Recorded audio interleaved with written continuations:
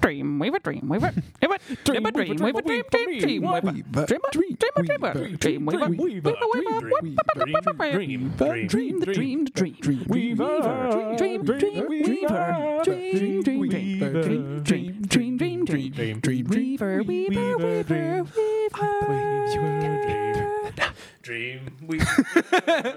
Can we just use that? use that. Why are we doing this podcast? Why are we here, John? First of all, who are we? Right. We have some things to establish first. That's really important. Let's not put the purposeful I don't part actually want before any the personality personal. horse. I'm not going to give any personal information ever. Oh, you're just going to be a voice floating in the We're just going to ether. call her O. Even that's too much. That's a little. My name is Ben Abair. I am a comedian, musician, and writer in Chicago, Illinois. Well, Are don't we- you sound professional? That does. I've done this before. Like, yeah, I am professional. This is like, No, just in your I'm life. literally a professional comedian. I'm John. I am a gelatinous fish monster. And I am a musician in Chicago, Illinois. John is what we would call a cryptid. I am a cryptid. I dance around at night. It's real cool. There are legends of John throughout various cultures around the world, but there's no real proof of his existence. I'm trying to break into that urban legend sphere, Right. and you know, it's hard. It's Right. hard work, but someone's got to do it. You'll get there. And I am Olivia Beatty. Oh, We're going to go there. Oh, man. Oh, It's you're my on- last name. You're on the grid now. I am also a musician and web person. You're a Person spider? of the web. Person- That is to say, a spider. A spider. Spider Queen. I'm the only human on this Yes. actual podcast. Yeah, it's gonna be Yeah. uncomfortable for you, Ben. Ironic, given that my last name is Abair. Oh, There Hey. you go. Oh, Whoa. yeah. That's, Sorry, I interrupted your introduction, That's and I apologize. about all I got. Okay. Musician, cyclist, and web, now podcaster. and one of those people who does the podcasting. Yes. And generally, if you can't tell already, just a little awkward, just a big old weirdo. All of us. All of us. Yeah, Okay, if you insist. I do insist. Well, So now that we've established who we are, why are we here? Okay, well, we're here to talk about Sigourney Weaver. We're going to watch every movie that Sigourney Weaver has ever been in. Yes. there are so many. So many good ones So many good and movies. so many other ones. that we're gonna get through. Like Paul. And the number one question that we get when we tell people that we are doing this podcast is, Why? And to that I say, why not Sigourney Weaver? Exactly. Who, other than Sigourney Weaver, would be so deserving? Okay, Meryl Streep. Who, other than Meryl Streep and Sigourney Weaver, would be so deserving of a podcast devoted to their oeuvre? so, pretty good. So, yeah, why not Sigourney? So I turn She's that great. question back on you, the asker. Well, to give an actual reason that's not just why not. That's not just a deflection. Sigourney Weaver is the unofficial queen of sci-fi. It's true. So she sort of has like, you know, she's really carved out her place in a genre, and I admire the amount of effort that has probably taken to do. Also, And the probably less first money than she should have gotten. Sigourney Weaver is in this rare echelon of actors like Tom Hanks, where they may be in a bad movie, but Sigourney Weaver will never be bad in that movie. Yes, yeah. Yeah, I Yeah. think we'll probably We'll put that to the test. We will put that to the test, I think. But I posit to you Sure. that Sigourney Weaver has never been bad in a movie. Yeah, no, she's generally I haven't seen that many movies with her in it, but the Right. ones that I have seen, I've always enjoyed her performance, and I'm not sure that I could pinpoint what it is exactly that makes me like her so much, but it's just she's great.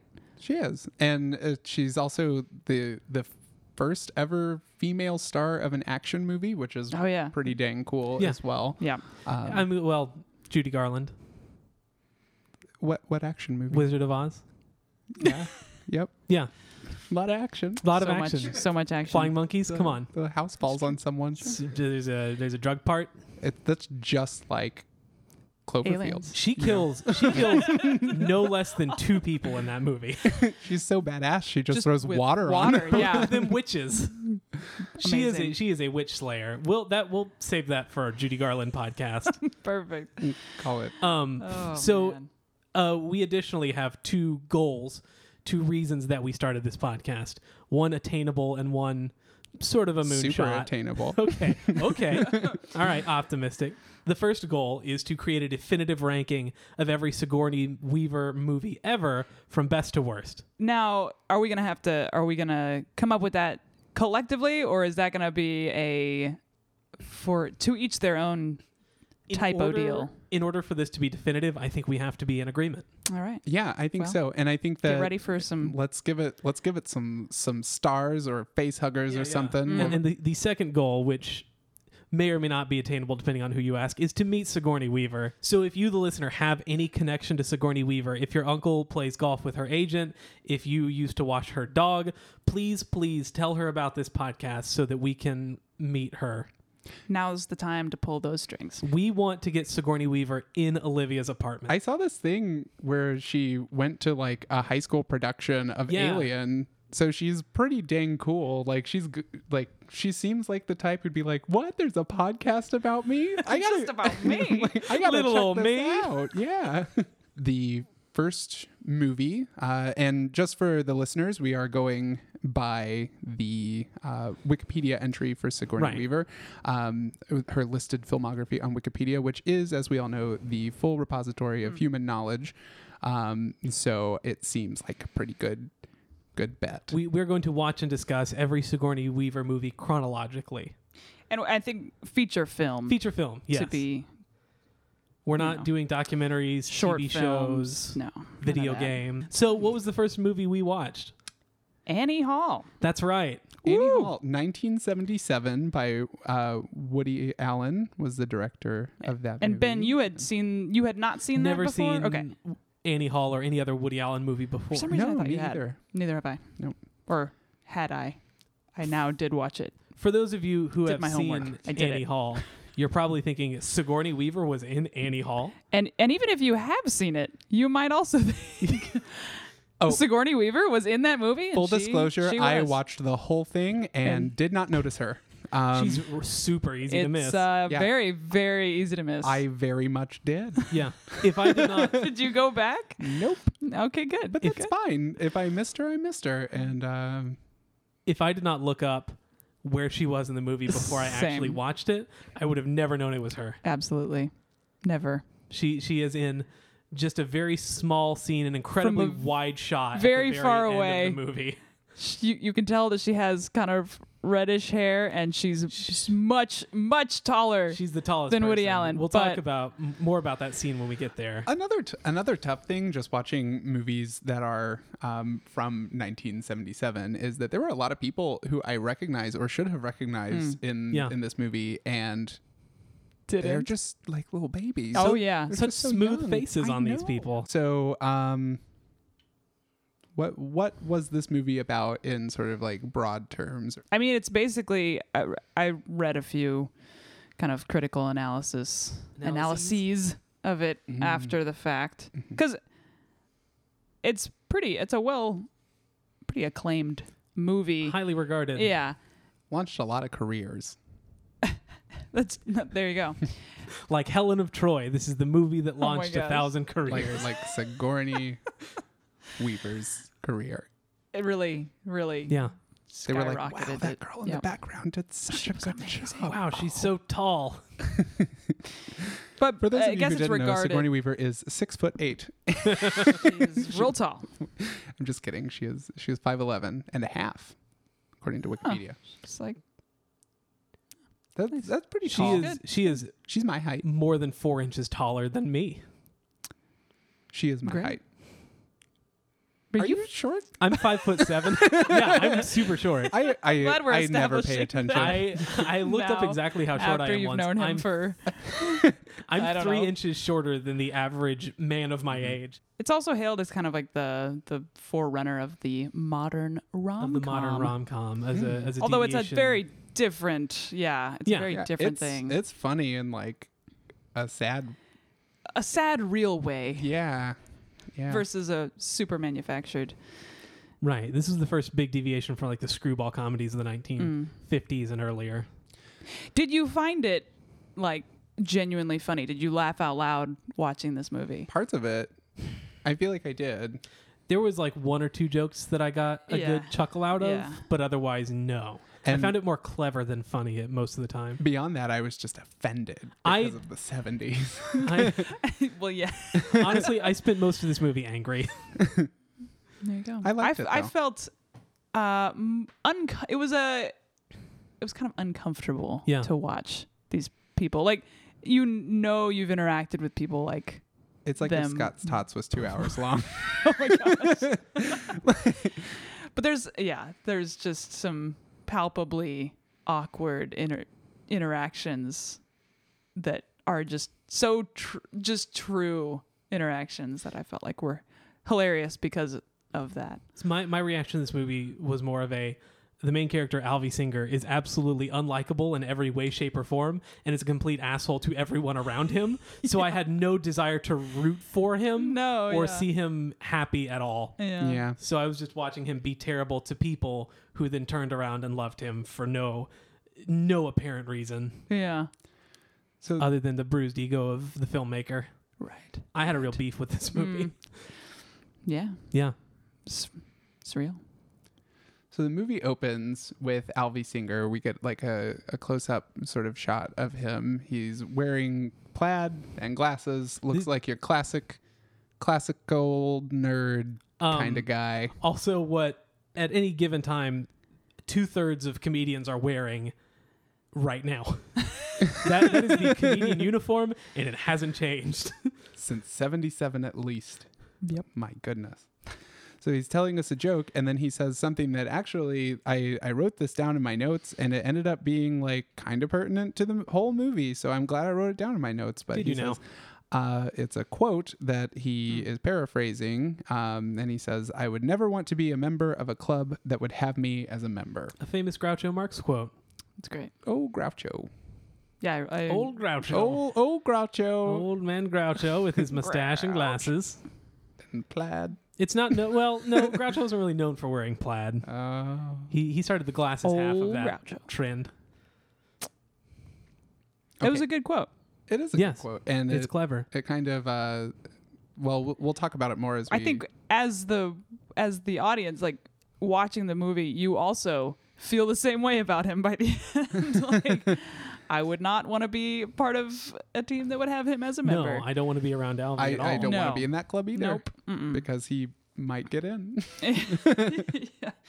So the movie starts with something that happens a lot throughout the rest of the film, and it's Alvy Singer, the character himself, directly addressing the audience and breaking the fourth wall. Yes. Yeah, which at the time hadn't been done as much. Yeah. More. Sort of A like... new thing than Yeah. Right. Well, and not only does he like... a novelty. He if you will. breaks... Ferris Bueller had not yet come out. There was no Deadpool in 1978. He breaks the fourth wall to talk to us, but also I got the feeling that he would also like pause the movie to talk to other people and kind of take them out of it as well. Like from time to time.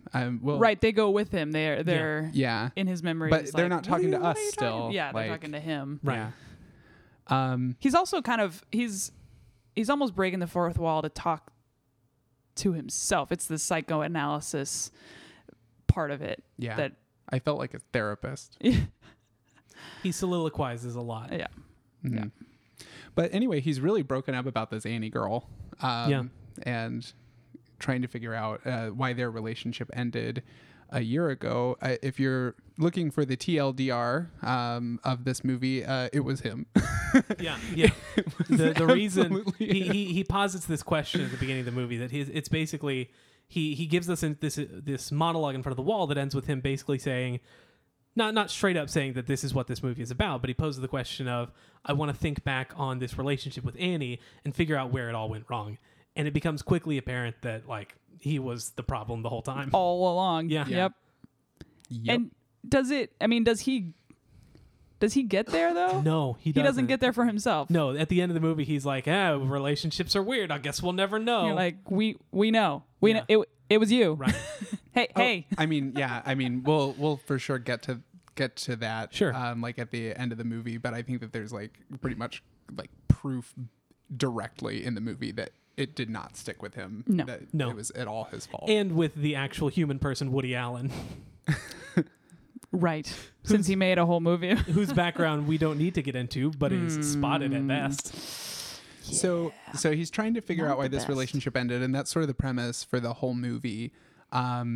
And we get to see snippets of the relationship. The timeline's kind of fun. Like Yeah. it jumps forward and back and shows you like what has happened or what's happening now and like what led up to that, but maybe not in the most sequential order. Right. But it does do a really good job of like shedding light incrementally on why the relationship sort of like crumbles and stuff like that.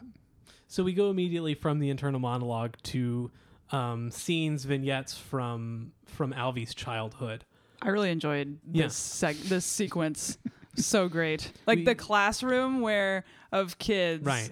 that are basically interacting with this monologue, but like as their adult selves, Right. basically, was hilarious. Because I was thinking, this is basically how I picture anytime I have childhood friends who are on Facebook or like Twitter or something, and I still follow them, and I read something that they've said. It's definitely still coming in my head from their like 12-year-old self, even though it may be like not something their 12-year-old self would have even known about, or it's like super inappropriate or whatever. Right.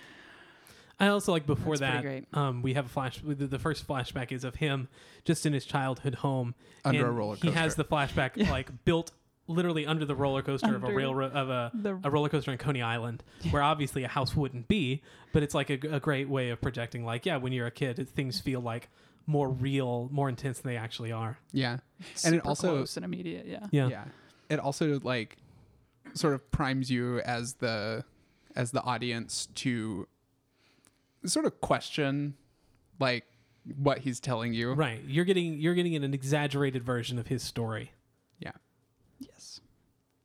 But The unreliable narrator to some degree. Right. yeah, for sure. Then immediately following this, we kind of get the central crux of Alvy's horrifically deficient personality, because we are transported to a doctor's office, where his mom is talking to the doctor and saying like, he's so depressed, he suddenly can't do anything, and blah blah blah. He's like, he's just a depressed little kid. And she says, I think it's something he read. And then he states that he read an article or a book or something about how the universe is going to burn out in 1 billion years or whatever. And everyone tells him, you're not going to be alive for that anyway. Why are you bothered about that? But it sets up this recurring theme of Alvy's fascination with the inevitability of death. Mm-hmm. Did death worry you when you were children? Nope. I think that set in when I became an adult, just like a normal person. Yeah. Now I'm not- terrified every day. Not too much. Not like in an immediately Right. Something that I needed to think about too much. Except for, like church brings it up a lot. So, It does. didn't I've think always about it been for that. oddly comforted by the fact that one day this will all be over. Like the universe. Ultimately, everything is meaningless. That is pretty great, isn't it? Yeah, it's comforting. Kind of the balm to be unstressed out. It's like, oh, one day Nothing lasts forever. Yeah, the heat death of the universe, we reach the same temperature everywhere and nothing moves anymore. One Alvy interpretation. grows up to become a comedian. Yes. And we get, Oh. as Olivia mentioned earlier, we get a few clips from other students in Alvy's class. yes. And So good. these children stand up and say things that you might not expect children to say. Like one of them is like a trust fund manager, and he's like, Yeah. I'm a trust fund manager. Yeah. I'm the president of the largest plumbing company. What was the last girl? What did she say? I'm into leather. Yes, that was The punchline. my favorite part. There's another one who's like a heroin addict too. That Yeah, was like I- not that was- for a while. I think He was addicted to heroin, and then now he's addicted to methadone. Oh, that's right. Yeah. Yes, a step up. Right. Real A step step up. in the right direction. Method 1. But Arrested Development reference number 1. it's Always. impossible to. It's Are gonna you going to do that every time? Yes. I'm going to keep a running tally of our Arrested Development references in song. Good, great. good. I love it. Where does it go from there? I mean, are we gonna go through scene by scene here for the whole movie? I mean, we might as well. I'm gonna just warn you. I took very copious notes at the beginning of this movie, and then I was like, I'm just gonna watch it. Yes. My approach was just to watch it and make notes of things as they came up. Yeah, no, So that's mine are also what I pretty did. disjointed looking back at them, but I just have certain, basically, for most of this movie, since this is a Sigourney Weaver podcast, my first note was, Yeah. where's Sigourney? And that's a good question. Where do you think Sigourney's backstory is? Maybe we can get into this later. That's yeah. Maybe we should save this until after we see Sigourney, after we go through the plot of the movie. That will be It's difficult. true. But I for do me, want to discuss I do Be want the to whole build. thing. 'cause I did want not to see build her. a canon for Sigourney Weaver. Yeah, she has a life this whole time too. Right, she's a fully realized character Who has no name. who has no name. There's a Or word for face, when you basically. realize that there's a word for when you realize that everyone in the world has just as complicated a life as you do. Yeah, it's called common fucking empathy. No, it's called sonder. It's like that moment where you like just become like, suddenly oh, damn. aware that like that Oh. person who just drove by like has things going on. Oh, All man. these other meat bags are humans too. Yeah. It's easy to forget. It's easy to No, be a I've never had decent that human moment. being. Does never happen. Is that all I am? To But I you? am a monster. Just a so sack of I flesh am on the dead other side of the inside. table. Oh yes, spider queens often don't Yeah. experience sonder. No Sonder here. Oh man. So that's Well, good. eventually. I sometimes forget that I'm dealing with two non-humans. Right. How? I'm gelatinous. I don't see consistency.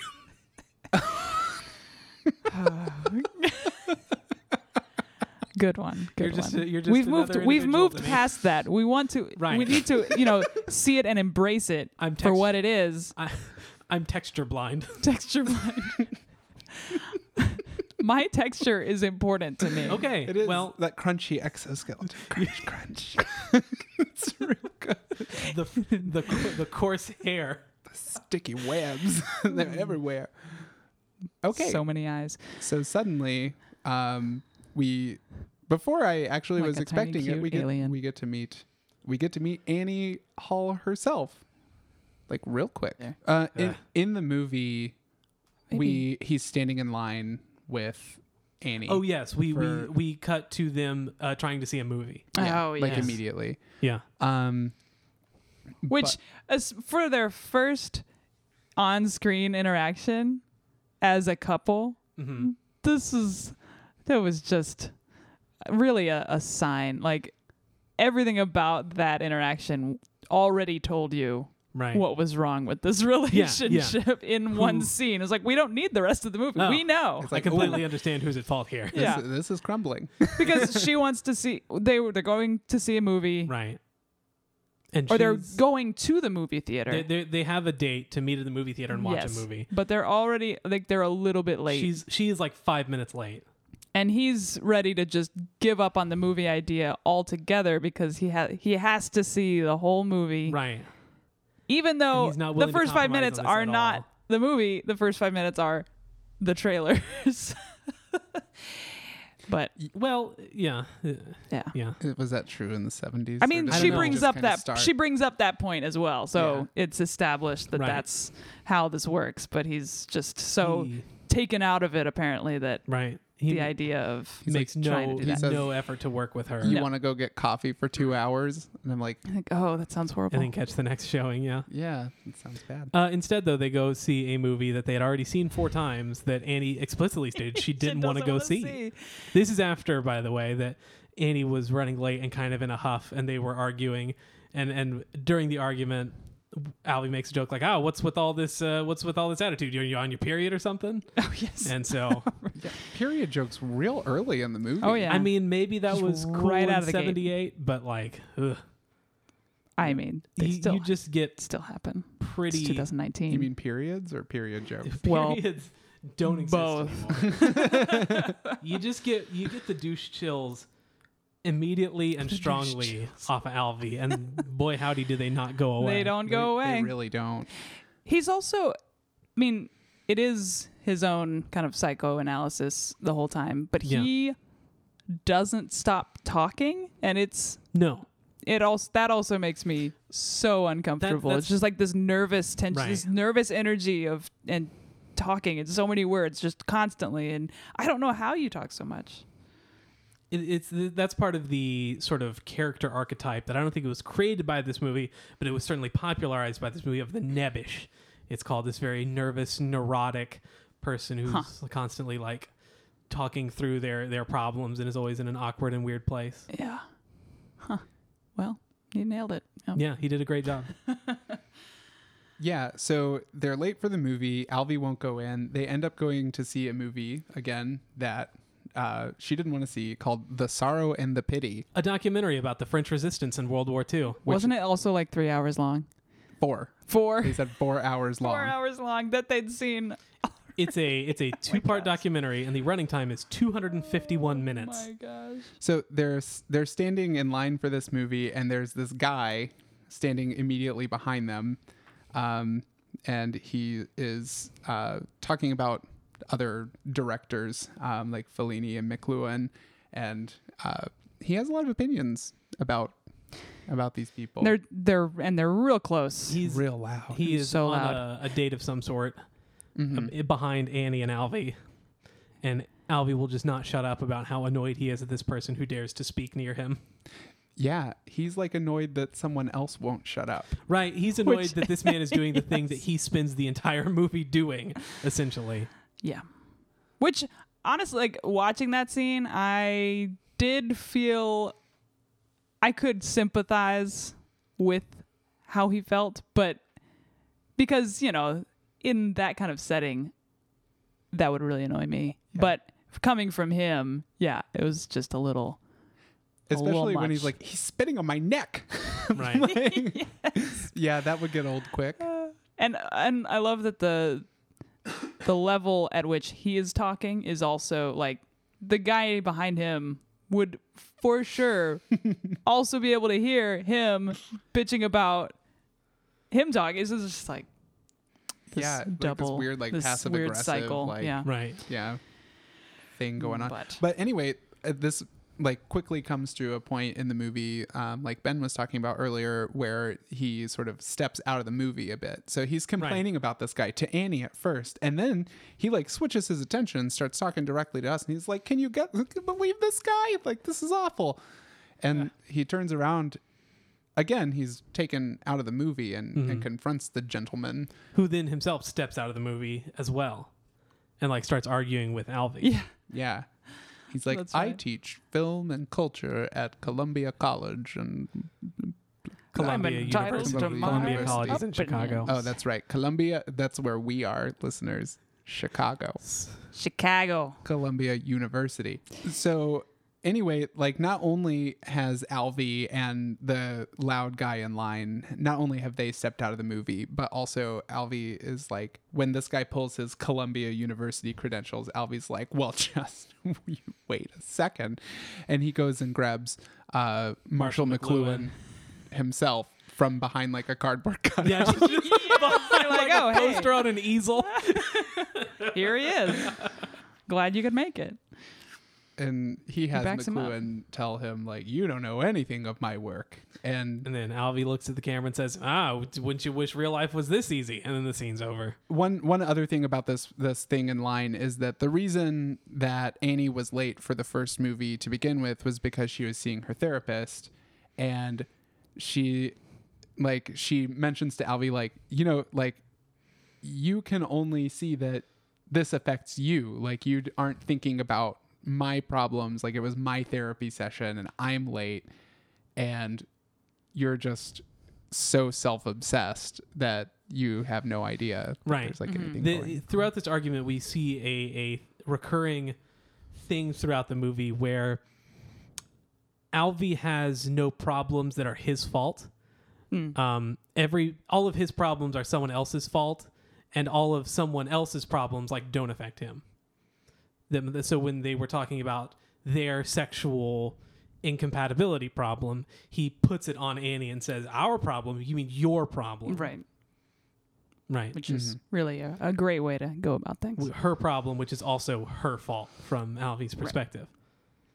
It's interesting that, I mean, he's the one who suggests she goes to see a therapist in the first place, Right. Yeah. presumably because he has no ability to deal with her problems Right. because he Genuinely can't, doesn't care he about doesn't her as a care, person. yeah. This is where we begin to see what, to me, borderlines on emotional abuse and possible gaslighting, where he will get mad at her for doing something, and then Annie will say, "That was your idea," and Alva will be like, "It wasn't my idea. What are you talking about?" Yeah. Yeah, that is definitely a recurring theme, and Yes. it comes up quite a In bit. a lot of his relationships. Anyway, Annie is like, "Well, what about your first wife? You know, like, didn't you want to do sex with her?" Didn't you want to do sex You with want her? to do sex with Yeah, her. that's Yeah. how people talk. And did he? Kind of not, right? Like, Well, he did and he didn't. We see this. We then cut to Alvy meeting his first wife backstage at a benefit. She is like the showrunner, basically trying to get people out, on stage at the right time. He's a comedian. They are at a fundraiser for the presidential Was that campaign his of first- Adlai Stevenson. Was that his first wife? yes. I didn't realize it was the same person through. Did he have a second wife? He did have a second wife. Oh, okay. At the Gotcha. we'll get to that later. Oh, But his okay, first wife okay, was okay. Carol Kane. Okay. Yes. Yes. Valerie Lillian. from The Princess Bride. Lillian from Kimmy And- Schmidt. Okay, Valerie from The Princess Bride, but okay. See the two of them meeting, and as per usual, Alvy is immediately kind of mean to her. Alvy essentially in this movie invents negging. If you really Yeah, a think little about bit. it. Oh, Yeah. So he meets Allison is her name. Also, Yes. everyone in this movie's name has started with an A so far, so that's fun. Yeah. But he meets Allison at the fundraiser. For Adlai Stevenson. Mhm. Shout out to obscure political candidates. Adlai Stevenson ran on, I think, the major party ticket with the best combination of names since the 1800s, when it was the ticket of the Democratic Party nominees for president and vice president were Adlai Stevenson and Estes Kefauver. Ooh. Ooh, real nice. Yeah. wow. Just a great combo of names. How do you even spell that? Kefauver? Kefauver. Kefauver. Kefauver. There you go. It's phonetic. Turns out, Kefauver. almost. I won a vice Kefauver. presidential candidate spelling bee. That's awful. Well done. I Congratulations. love how pleased you are with that. I love the little wheezy laugh that we just got in the mix. I won with Lieberman. Tricky. What's the- Is it an I? Is it an IE or an EI? Lieberman. Lieberman. Lieberman. Ding ding ding. You win. Oh, and a spelling bee, the ding means you got it wrong. Dang it. If you got it correct, the judge says that is correct. Lillian, I mean Allison. I mean, Carol Kane. I mean Carol Kane. He seems to feel good ? About her. Obviously, they went on to get married by the end of their first interaction. They did not get married by the end of their first interaction. That's not what I meant to say. No, but But by we the end of cut. their first interaction, he feels good about her because she says, "I think you're cute," to sort of like, Yeah, Alvy asks her to say something nice before he goes on stage. After he's been a Right, total jerk to her. Because he's nervous because he's a comedian who has to follow another comedian. It's true. Because are those people going to keep laughing? Which, as a comedian, is absolutely absurd. Yes. You want to follow another comedian so that the crowd is already warm. that's you why go. they have openers. The worst for thing you can comedians. do as a comedian is follow a non-comedy act, because then you have a cold audience. Yep. And they are less likely to laugh. like pantomime. This has been Ben's Comedy Theory Corner. Join me next time when we talk about subversion of expectations. So Hey. he goes up and he tells some jokes that are, I mean, the audience keeps laughing. Yeah. This is good. For And Alvy. it was a Tell some funny- jokes about the Eisenhower administration. Yeah, the funniest administration. So anyway, it cuts to Allison and Alvy. Like you can tell that they're trying to, do sex at Get each it other. on. Right? Is that how do sex at each other? Right. Do sex at that is how you say it. I know They're you trying as to- a gelatinous fish monster are completely asexual. You wouldn't know. They're trying to have sex. The way you- I just produces kill all my meat. partners Right, afterward. you devour so. your partners. John, we just cut you in half. and I And grow again. A new one. Each half grows into a new fish. It's actually a different me every week, guys. It's pretty cool. But they're trying to have sex, but there's a flute and books everywhere. I noticed the flute. I was like, someone plays the flute. I don't know who that is. That's so you. Look at the flute. look at the Play the flute. flute. Flute. Someone That looks like pick a up that Bach Martina. flute. Do it. Do it. Do the Bach. Give us some Vivaldi. And she has there's a lot of books there. But is Yeah. that Alvy's place? It looks like his bed. It's never established. No. It is not. But they're trying to have sex. And Regardless. he keeps talking about. But he's talking about the He's like all conspiracy theories. He's all confused about the Kennedy assassination and doesn't think that the anyone is telling the truth about. and he's trying to figure out the positioning of the Right. shooter The in entry order wounds to and the get exit yeah. wounds. Yeah. and His everyone's theories in are on it. ridiculous. But He's so comfortable having everyone in the world basically being in on something Right. to make something bad happen. Right.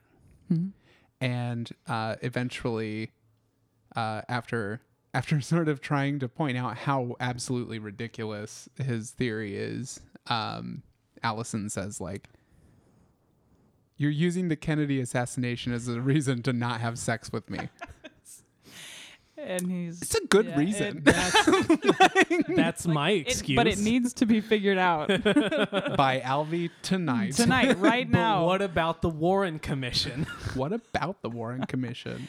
The next thing we know, there are lobsters everywhere. Oh no! What are we gonna do with all these lobsters? Which is a gelatinous fish monster I liked. You liked to see sea creatures represented in media. I do. And There's also, there is a significant underrepresentation. Although I will say lobsters were most certainly harmed in the making of this movie. oh, for sure. He was like Yeah. throwing that thing Yeah, around. it gets like thrown into a pot. Poor little I mean, guy. they That's- probably ate them. Well, yeah. Craft services. I hope so. I don't want those lobsters to go to waste. No. Yeah. Woody Allen probably had a very large dinner of 7 or 8 lobsters after the filming of that scene. There was There you go. probably actually one stuck behind the fridge. They didn't have to put it there. Yeah. That is something that happens, dear listener. There's a lobster behind the fridge, and they're trying to get it, and they probably really put one back there, even though they didn't need to. I made that up, but It's just that real cinema verite shit. oh no. Well, so at this point, it's unclear at what point any of these scenes are in the relationship. Like, are they towards the beginning? Are they later on? I think you get a sense that this is pretty early on, Yeah. because they're happy with each Exactly. other. Not Exactly. fighting. Yep. Yeah.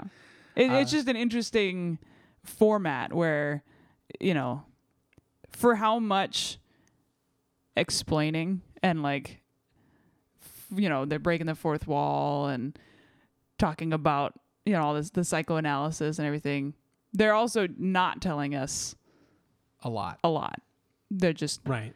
these scenes are taken out of time and sequence, but you still know, you still have that sense, like you were saying, of where this is happening in the relationship based on the feeling of, their interaction. We also only ever get Alvy's version, Alvy's side of the story. Yeah. Alvy's Right. version of the events that occur. But like even then it said, I mean, I said earlier that they were happy, Yeah. and that's like only partially true, because Alvy is the same as he is any Right. other time in the movie. He is as neurotic as always. It's Yes. just that Annie's happy. Yeah. and he's Yes. laughing and having a good time. Yeah. Yeah. Yeah. she's still appreciating his Right. ridiculousness. She is either in denial about or has not discovered all of Alvy's many personality flaws. She takes some pictures of him holding a lobster, and they look like they're going to be hilarious because he is not at all happy to be touching a lobster. No, he's thoroughly freaked out. Why would you have lobsters? For food. But many. But also, like, go to a restaurant if you don't want to cook them yourself, Alvy. John, it was 1977. The Red Lobster had not been established yet. And I'm going to verify that right. I would say though that Yes. Annie knows, like, I mean, I think this happens probably in any relationship Annie relationship? where you see the ridiculous things Right. that people do, but at the beginning of a relationship, they mean something different to you, You're willing and to you put up interact them. with them in a different way than later on when it's like, well, this is no longer cool. Right. Like, I am no longer like this, Right. but it's been there the whole time. Yeah. I mean, she probably was like, well, he's a comedian, so he's just making like little jokes about things all the time. What are you trying to say about comedians? A lot. A No, lot, Ben. I mean, I'm just saying that it's easy to. I mean, people use all sorts of things to cover up parts of their personality that are terrible, and humor is no different. I've never used humor as a coping mechanism or any. I don't know what you're talking about. What? Stop it. You're a spider.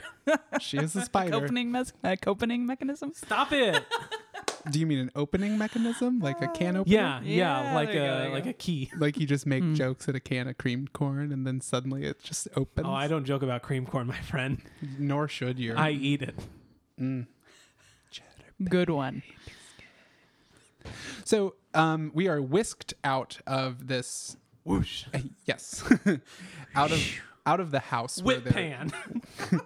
where they're talking or where they're lobstering about. Is that the right verb? Lobstering? Yeah, that's the act of cooking and eating lobster. Good. So we are suddenly whisked out, and we like go on sort of like an astral projection trip into Annie's memory of her previous beaux. Yes, we follow Annie taking Alvy Ghost of Christmas Past style through her previous boyfriends.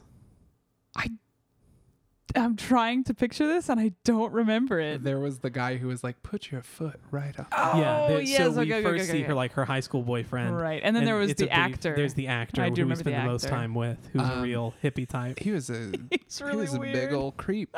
Yeah. He was super creepy. Oh, man. Yeah, I forgot about that. So I also like decided this far into the movie, I decided to put a note in here which said Alvy is never happy when he's on camera, but there's like a part where they're talking and they're not on camera, and we just get like footage of a beach, and like they sound like they're actually like fondly remembering, Like relaxed for once. Yeah. And it was like that was the part of the movie that was like, wow, there is some good in this relationship. Yeah. And I was like, yeah, okay. All right. Yeah, right. So I'm still like not sold on Alvy, but I'm like a little bit more comfortable with the idea of like, well, maybe there was something to save here, you know, because they actually were like, they sounded so comfortable, like talking to each other at that point. Yeah. Mm-hmm. I also have a note here that there's a lot of nose scratching in this movie. That made my Like nose all the characters kind of like you just like do some Just do a little bit of nose business. little scratching. Welcome to our new podcast, Nose Business. I'm your host, John Ginder, and my co-host is a bear. Hi, I mean- I'm Dr. Nose, an actual bear. and not the gay bear kind of bear. He's just. I mean, I suppose like if I I didn't know who was doing that because both of you we're were. gonna cut this, right? Me. This podcast is about Sigourney Weaver. Lest we forget. Yep. Do you know how many times we've said Sigourney Weaver since the beginning? We are not on track to meet her. To be fair, she's in this movie for all of 5 seconds, and it was Alanis Morissette. I got there eventually. And I have also gotten past another one of my notes, which is the suspense is killing me. All caps. Where is Sigourney? I was looking out for her pretty hard for Yeah. like every time there was a movie theater. And then at some 'cause I point- read that that's Yeah. where we were going to see Yeah, I her. looked it up. Yeah. But then I knew that it was the end of the movie, so I stopped writing it down. Yeah. So immediately following the out of body experience, we sort of go to a party where there's all these like intellectuals. Right. And Alfie's like, I just want to watch basketball. We see here Alvy with his second wife.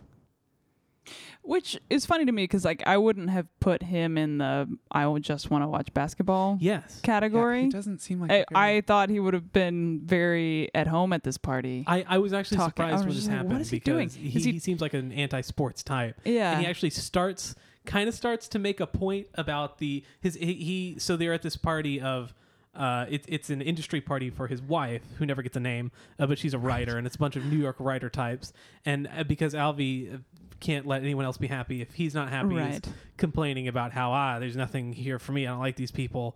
But it's like for her benefit, dude, come on. Yeah. So he sneaks off to the bedroom to watch a Knicks game, and she finds him and is like, "Why are you watching this? Sports. It's a bunch of freaks Sports ball. trying to put a ball in a basket." And he starts to do. This is the closest I ever came to liking him. He starts to make a point about how there is something like basically against the intellectual types who are like the sports ball types. Yeah. Because I, as a sports fan, encounter a lot of those people, especially in the comedy world. Like, there are so many, we'll call it what it is. There are a lot of nerds who got beat up by jocks in high school, and now we're like, man, sports? I don't think so. And he starts to make like a salient point about the beauty of sports.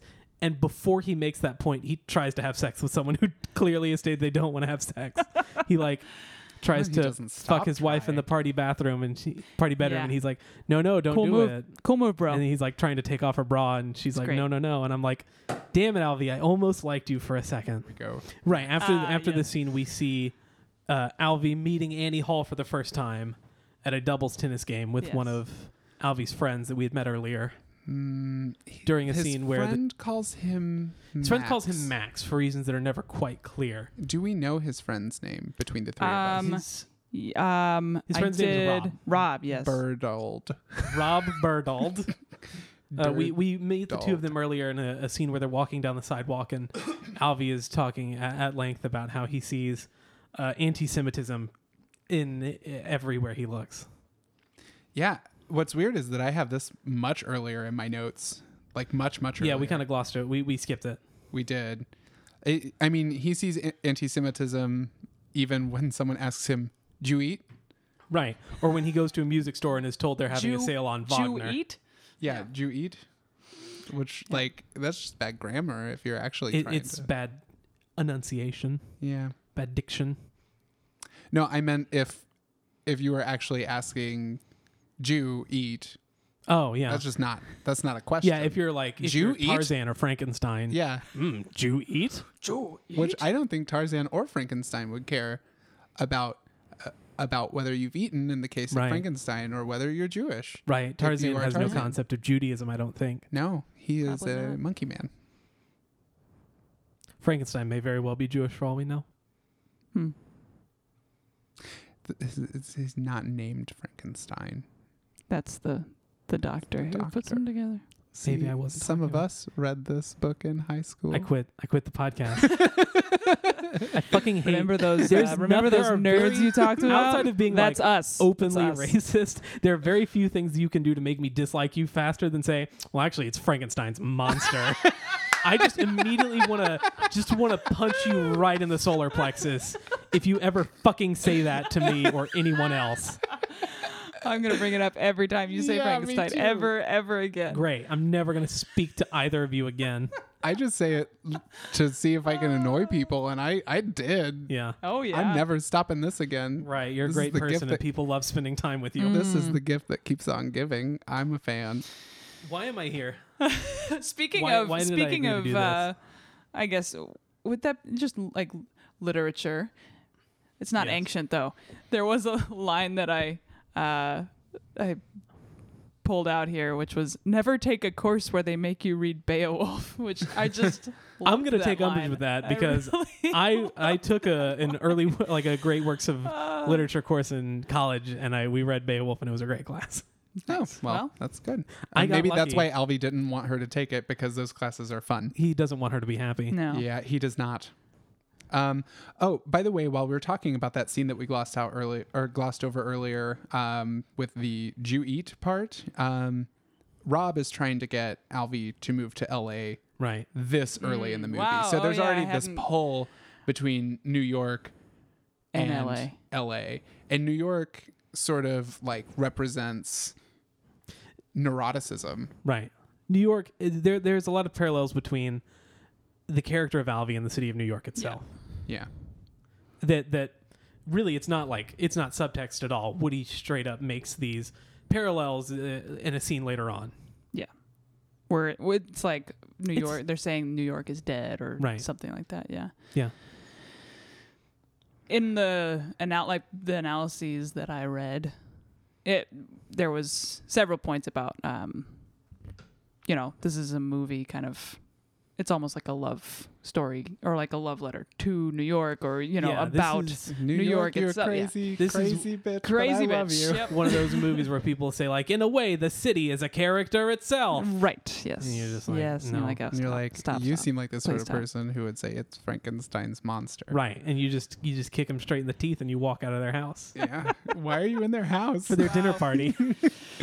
Oh boy. Okay, so this tennis game, Yes. they play tennis. Sure they do. And then after they play tennis, they stop. Annie's They don't play tennis until they drop of exhaustion and die. You're correct. The remaining hour of the movie is not a doubles tennis match. Thank It God. just keeps going. There No. is more movie. But wouldn't that be great if would've this was been just great. the rest of the movie was just a tennis game? After the tennis match, Annie is leaving. They're all leaving.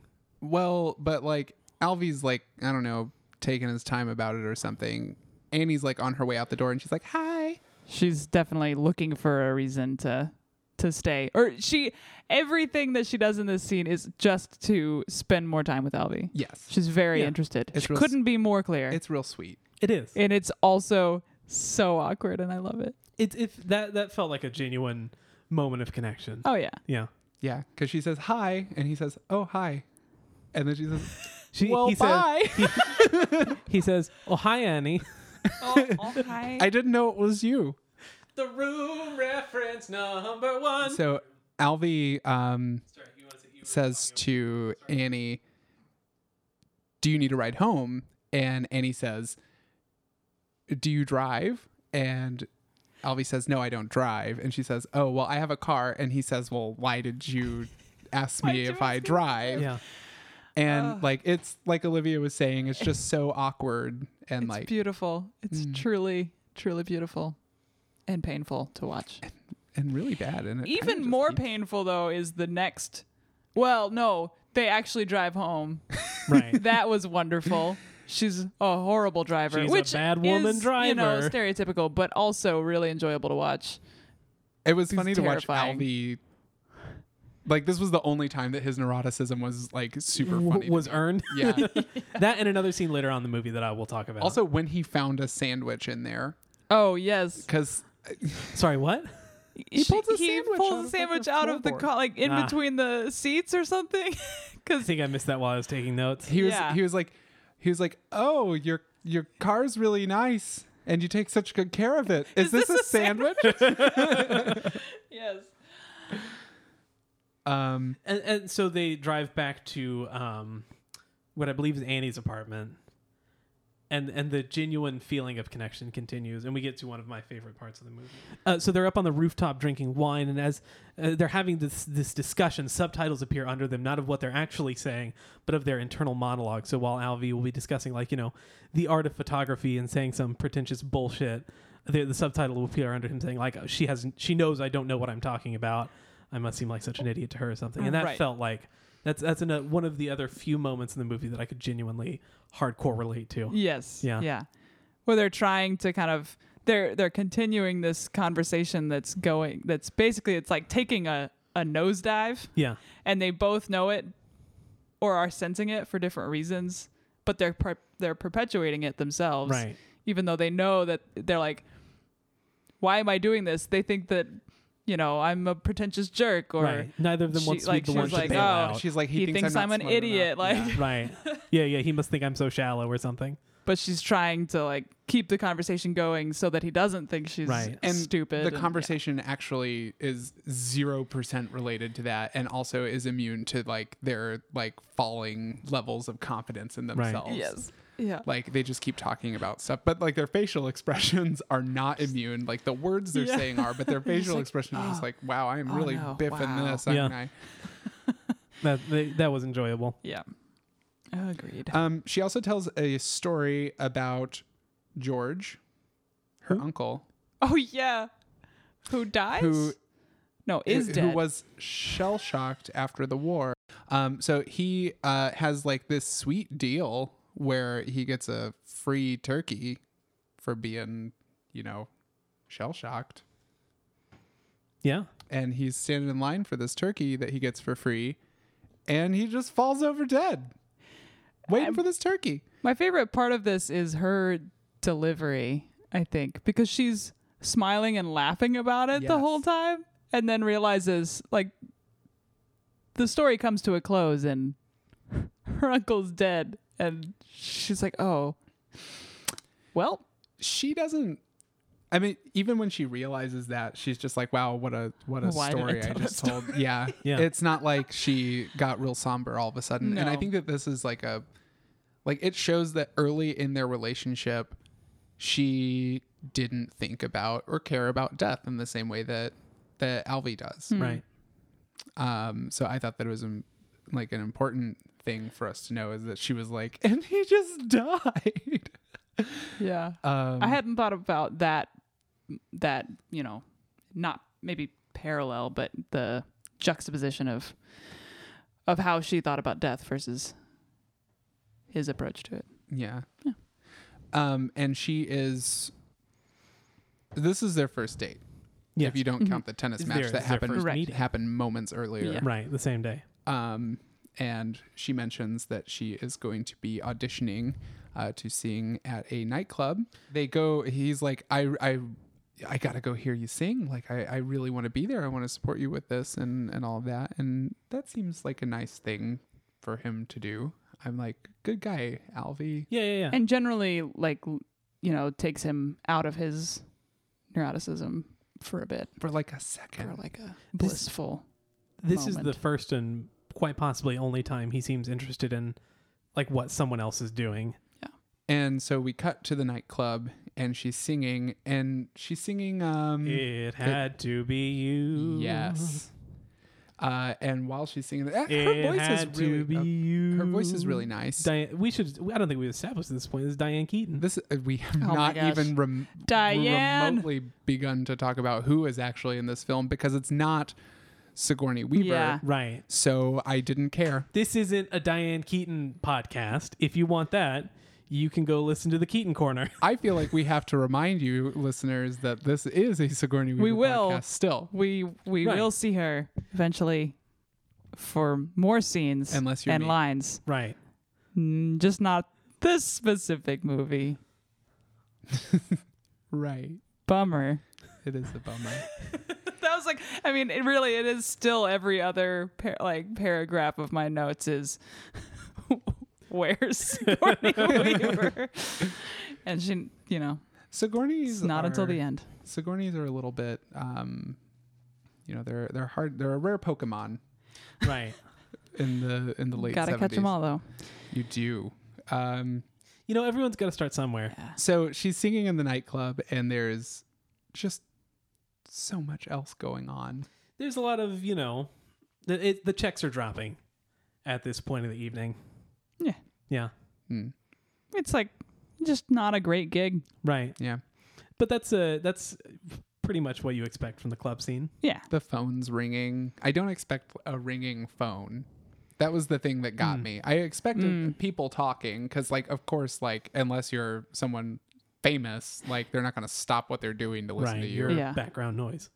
Well, I think they were also kind of trying to give the perception of a performer playing in that kind of setting where all of that extra stuff happening is Right. really apparent to Yeah. you as the performer, and just takes you out of it, and you think that like maybe it's going horribly and everyone hates you, which was her interpretation of that after the fact.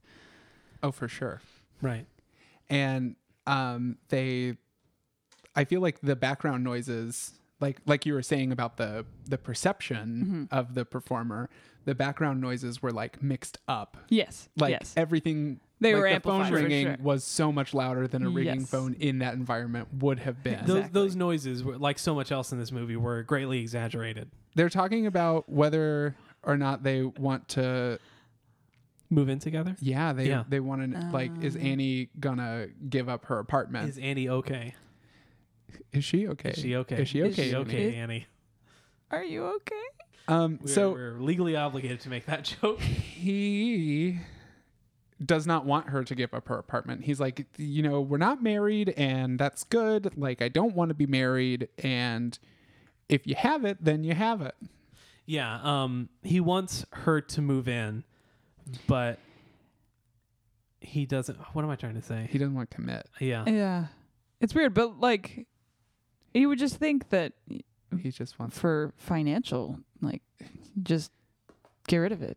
Yeah, Sure. he wants her to keep and pay for an empty apartment in New York City. Yeah. Yeah. That can't seems be fun. ridiculous. Yeah, and then she's like, I don't Poor like my financial apartment. I don't want to keep decision. it. She says, I don't like my apartment. I don't want to keep it. It has bugs and bad plumbing. And they keep arguing about whether or not they're going to like keep her apartment. And then she says, that apartment is $400 a month. And Yeah. suddenly Albie like swivels, like he just pivots completely. He's like, that apartment's $400 a month. And she's like, yeah. And he's like, but it's got bugs and bad plumbing. And I thought that was actually pretty funny. Yeah. Yeah. That's good. It's like, okay, so now you're arguing against keeping it. Yeah. So I think it's also still like unclear as to whether or not she ends up keeping the apartment, or does she? No. It's either think yes she- or I don't know. I don't think she does because later on I think we see her in a different apartment. Yeah. Oh, okay. Yeah. So she does give up her apartment. Yes. And he's trying to get her to take college courses. And she's like, because she has this insecurity about thinking that he thinks that she's not smart enough, which like he probably does to some extent. Mm-hmm. And so she's interested in taking, she's finally like been worn down by him because he's been mentioning it like for a long time. And she is going to take a writing course, something in the humanities. And then she likes to smoke weed while she has sex. Right. She can't orgasm unless she's high.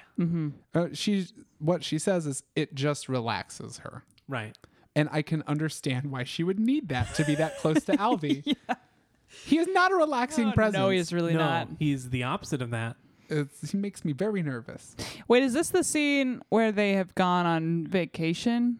And he's No. no, They've not yet gone to California. But this is the scene where they start to have sex without I believe the scene they start to have sex without her having marijuana. I thought that was the second. And she we see this like astral yes, projection. that's of what I'm Annie. talking about. Right. I thought that was like that not later? their apartment. I But don't know. like, is it because he can see it too? Well, it's one of those devices. Yeah. Right. So like, she's like, I really want to smoke this before we have sex. And he's like, I really want you to not because it ruins it for me. And she's like, well, it ruins it for me. If I don't, If I don't, I have in my notes here, Those fill the emptiness in my soul. The like way the that- other ones. the way that I like wrote this down is he has her not smoke weed to have sex. Right. Like he like literally rips it out of her hands. yeah, And then I wrote, he's pretty dang bossy. Yeah. He's a real jerk to her the whole time. yeah. And everyone else. I did enjoy though that happens, and then we get this like, I don't know what to call it. Kind of she removes herself from Right. her body basically in the scene and goes and sits across On a chair. on a chair, and it's like, cool, let's do this. Yeah. Like a translucent version of her rises up out of her body, passes through Alvy, and goes and sits on a Let's chair. call it what it is. It's an astral projection. Yes. Yeah. Yeah. An astral all right. Yeah. Emphasis on the ass. Astral 'cause sex jokes. projection. Which Alvy can also. So Alvy can also see Right. this And projection. eventually they have a conversation, like he has a conversation with both of them at the same time. That's pretty great. Yeah. Like, this is why I feel like you're so distant, because you're literally over there. Yeah. Yeah, but like, I mean, wow. like, he didn't even like that. Didn't even have to like have happened or him to like see that, which obviously he Right. didn't actually see. It's just like you could tell. Like she's like, let's get this over with. Yep. Let's just do it to me. To do Right. sex at me. That that's is it. what people say, right? That's what That's us what I straights hear. say. Do sex at me. Do sex at me. It's great. So then this is part of the movie that you were asking about earlier, Olivia, because then next after this, they go to Wisconsin. Yes. Which is where Annie is from. She is from Chippewa Falls, Wisconsin, which Okay. is an actual place. Much like New York City and Los Angeles, the other locations in this movie. I thought that this There movie Falls was. exists. I thought that this movie was in the fantasy genre, and I was like, "Where are the orcs?" No, this is not some like alternative history. This is an orc podcast. the Where are all the This does orcs? not take place in New York. They go to Wisconsin, and he's doing a college show, and it's going well. Yeah, Yeah, yeah, he likes telling jokes to smart people sure. because they get It's it. a good crowd. Colleges, typically are. Yeah. It's going well, and he As long as you stay politically correct, that is. goes backstage, and We'll cut that. he goes backstage and meets Annie back there. She's there in Wisconsin, where Mhm. she's from, and She's from Wisconsin. Don't tell anyone it's a secret, but she's from Wisconsin. Wisconsin. Wisconsin. she's Remember that time T-Pain rhymed cabin with Wisconsin in a song and we were just all cool with it? That's awesome. I'm very cool with it. That's some bullshit, and he should not have been able to get away with that like he did. He gets to meet Annie's parents. They're having Easter dinner, and apparently Grammy made the fuck out of some ham guys. Like, It's also worth noting earlier in a scene, Annie Hall mentions Grammy Hall, Hates her Jews. grandmother, who is good and anti-Semitic. Yeah. oh yeah. like just literally really just hates the Jews. actual, Right. yeah, not like an imagined thing. Not like the paranoia that Alvy was talking about earlier, but like an actual realization of those fears. It was like, was that like right after she told the turkey story? She was like, "Oh yeah," and my grandma just hates. Right. She would say, "You're a real Jew." You are what she would call a real Jew. Yeah. I think that, I don't know, maybe this was just in some of the reviews that I read, but people still kind of interpreted this dinner where Alvy is, interacting with the different members of her family, including her grandma, and still kind of acting out of this paranoia. But in her case, it's because the pre-knowledge of her hatred of Jews. I mean, that makes sense. Yeah. Right. So maybe it's partially both, but We get this side by side scene of like Annie's family and Alvy's family. oh yes, I did. Oh, love that. also, like before we get too far, we also get this cool device where like every time we'll cut to like Grammy Hall looking at Alvy, and then we'll cut to Alvy dressed as like this, how he thinks Grammy Hall sees her, which Yes. is like completely Hasidic. Which is, I think, where the paranoia comes in, because Right. like he hasn't even said anything Right, about Graham- him being Jewish or anything, and he's just like assuming that this is how she sees him. Right. Yeah. Yeah. Well, and I wonder, like, in that case, like, that seems like a really weird thing for Annie to even say to It's Alvy. true. Like, Yeah.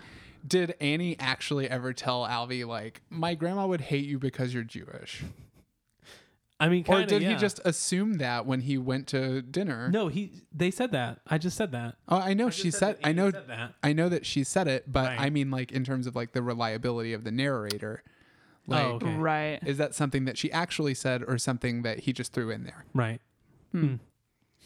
Hard Something to think about. This movie just a waste of Also, fucking time.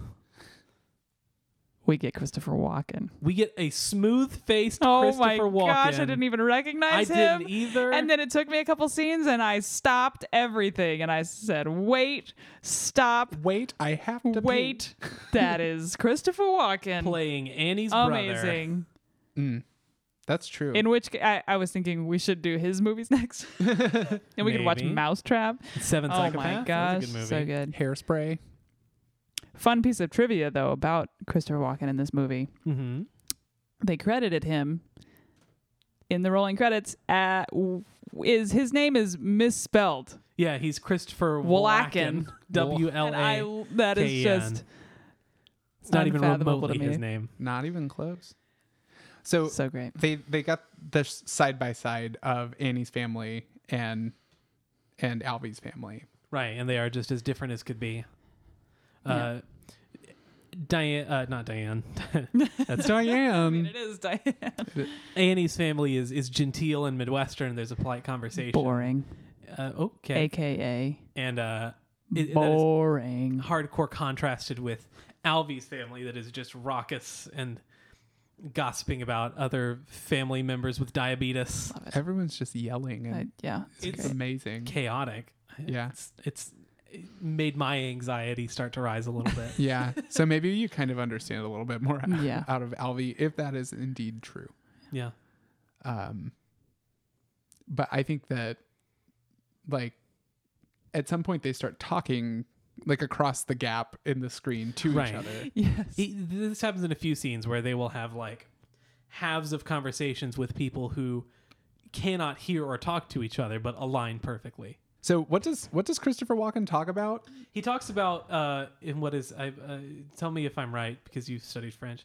The French term for it is l'appel du vide, where there's this just like this impulsive urge you get to do something horribly self-destructive. He talks about when he's driving at night and he sees another car coming in the opposite direction.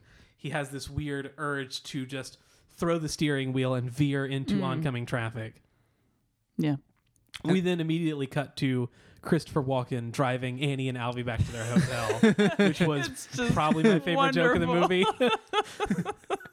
And with like wide-eyed and just like, It's dear. interesting though that we God. finally meet someone who is as fascinated with death as Alvy, and Alvy is completely put off by it. So how is their relationship at this point?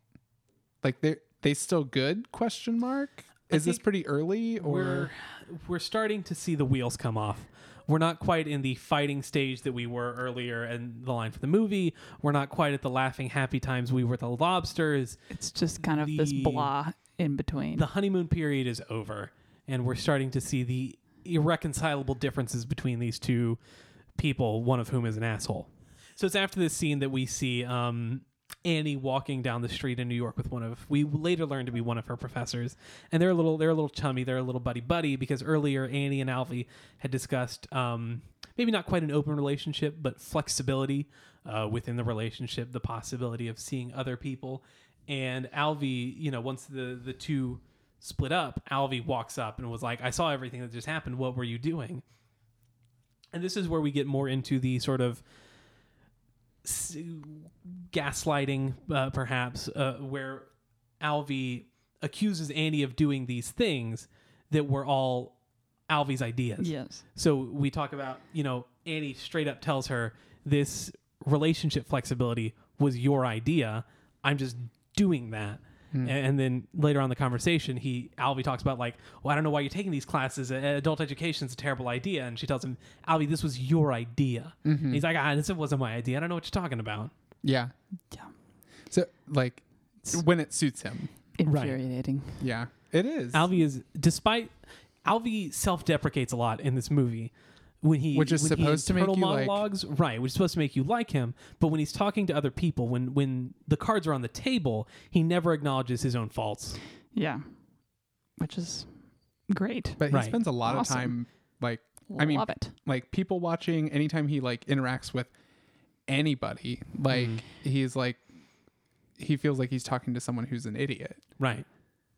Are we supposed to assume that maybe it's in it's in this look back Mm-hmm. and this psychoanalysis that this self-deprecation and all of that is coming out and he didn't realize it before and that's like part of the problem? Or are we led to believe that he knew all along? No, the self-deprecation is kind of always there Okay. as part of his nebbishness. Sure. Yeah. Yeah. Yeah. So because of this, because he followed her creep move, Yeah. and There's a discussion of whether or not he was spying on her. yeah, he's like Obviously I didn't follow spying. you. I was just spying. I And just I'm happened to be walking behind you. like, is spying better than No. following? No, Like, no, it's actively worse. spies typically follow. Spies typically get executed if they're found out. You could follow somebody without spying on them. Annie has every right to hang Alvy at that point. Like if I follow someone because I think they know where I'm going or like where they're going and I don't know where I'm going, I'm not spying on them. I'm just like using Right. you know, Follow spying has an clues. intent that following does not. Yeah, definitely worse. Yeah, I don't know why he didn't.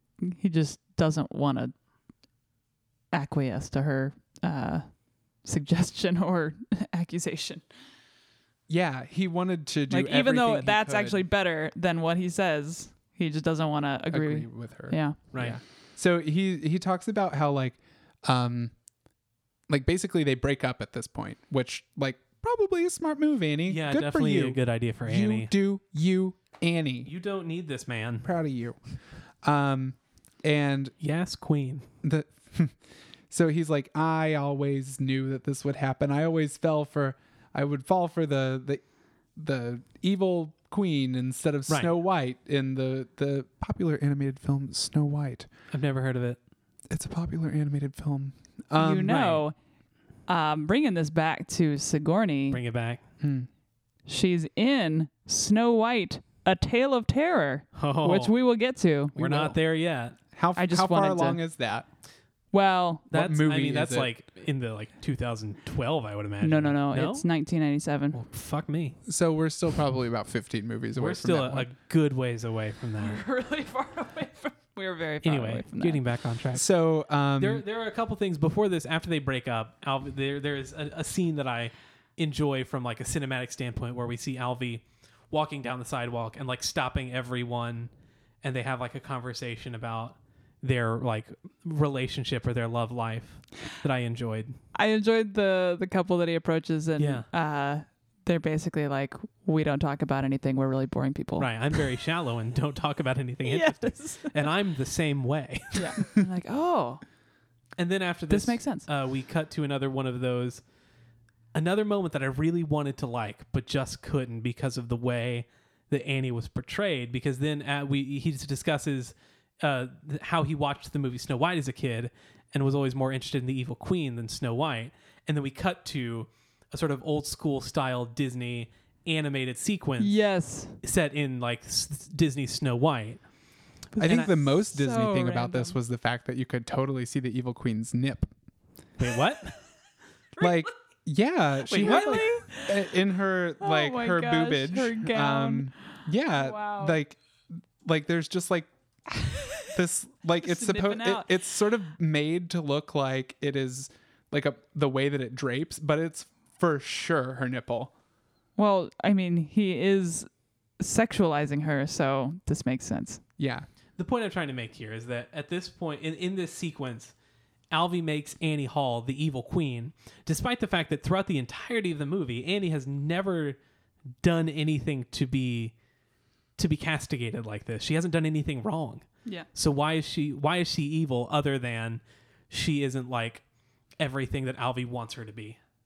She's a thinking, feeling person with her own thoughts and opinions. Is it the next scene that she calls him Oh, Yes. in John. the middle of sorry, John's absolutely right. the night? I'm aware. I saw the nip. Let's see. You might have to just get up. Oh God. Yeah. That's blatant. Oh yeah. That's a blatant wow. nip. That's That there's a just, nip. You can also can see her belly button too. That's a Oh yeah, you can. She basically isn't wearing any clothes. yeah. She's wearing clothes, but they're see through. So Good. Great. Anyways, It's a very strange scene. I'm Yeah. an expert at spotting nips where they may appear. I liked the shift into animation. I thought it was a cool. I thought it was a cool choice cinematically. I just don't like what was done with it. Probably pretty like groundish breaking For the time, certainly. And now, so I'll talk about this more after when we're talking after the plot. We're talking more about like overarching feelings of the movie. But there is a lot of like structural wise, this was a very influential movie, and you can see that a lot through films that come after it. Like recently, like The Big Short. The way that we'll just like stop to explain something, sometimes in like a wildly different format that comes a lot from this movie specifically. Yeah. Okay, so Annie calls just Yeah. as Alvy has some. Alvy's got Alby writer. has freshly what? involved with somebody else. Is it the writer? No, No, it's the this girl who is- couldn't this orgasm. no. She was a journalist who covered like the Rolling Stones a lot. Yeah, Yeah. and Bob Dylan. And some sort of guru of some sort. And she's when we like, see them together. Oh, I'm so sorry it took me so long to finish. And Right. he's like, I'll get the feeling back in my mouth someday. Which is oddly progressive for Yeah. like a movie in 1977, I feel like. Yeah. Also, it's like a big step for Alvy because, he didn't get anything. He out of doesn't it. strike me as the kind that would finish his partner. Right. like care at all. Right. Yeah. It seems like he would. Maybe he's doing his Finish and be done. penance Penis. for Doing his That's not how you say penis. Penis. No. Penance. Penance. I believe she was doing his Plosives. penis. Yeah.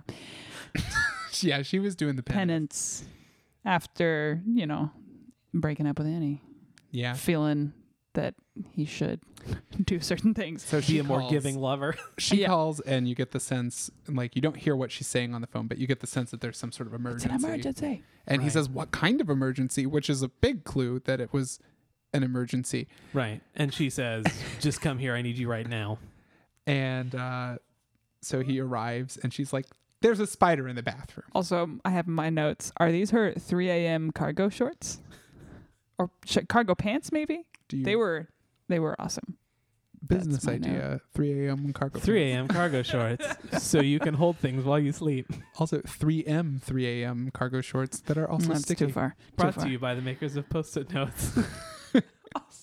And everything else. And, I don't know, bombers probably. So we go to... There's a something spider. something I noticed actually as he was walking into the apartment to kill the spider is that the pictures of the lobsters and him holding them are on the wall behind him. Oh, because she still loves him despite the fact that he has no redeeming qualities. He does have no redeeming qualities, but she's still at least hung up on him. Whether or not she like actively loves him at this point Right. is a different thing. Yeah.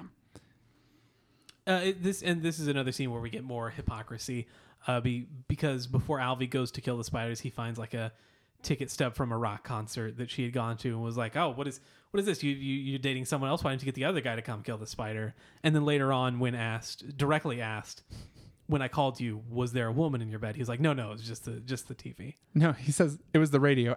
I mean the TV. Yeah, clearly a lie. But I'm she not doesn't call him lying. on Yeah, TV. It was a book. It was an audio book. It was the TV. It's a book. it was Alexa. It was Siri.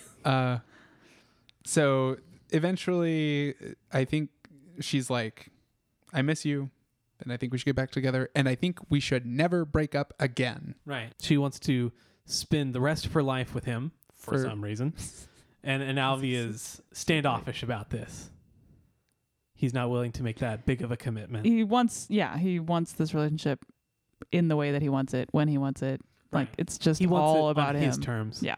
Yeah. So I think the next scene after this, at least the next scene that I wrote a note about, Yes. is Annie gets finished singing at another club. She's much more successful this time Right. than earlier in the film. It's years have gone on. She's gotten better at her profession. And she's approached by an agent. A couple industry professionals. Well, so going back to that scene though, Yeah. they do get back together. they do. Yes. They do. Yeah. They do. Yeah. They make out on the bed, and it's unclear if Alvy goes like back to his apartment with his With date. where that Like, girl what happens to her? Do you think I he wonder. made her she lives there now. The rest of the movie, she just stays Hey, you there. can just have this. She haunts it like a ghost. She gets noticed after singing at this nightclub by noticed by by Paul Simon. noticed by a Paul Simon. By a certain Paul Simon, not Paul Simon, but Paul Simon in a role.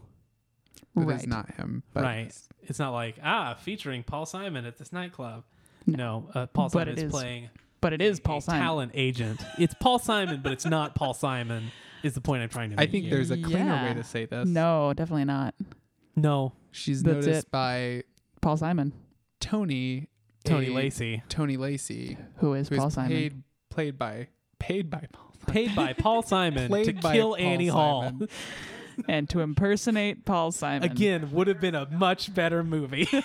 Someone took a hit out on Annie, Actually, there is not a cleaner way to say that. Nope, there's not. It turns as out. we have made evident. So yeah, but Alvy is like, so he invites her to a party because he Right. wants to talk to her more about advancing her About- career as a singer. Yeah. Which is why I say snowdist, because there's now then What? Coke afterwards.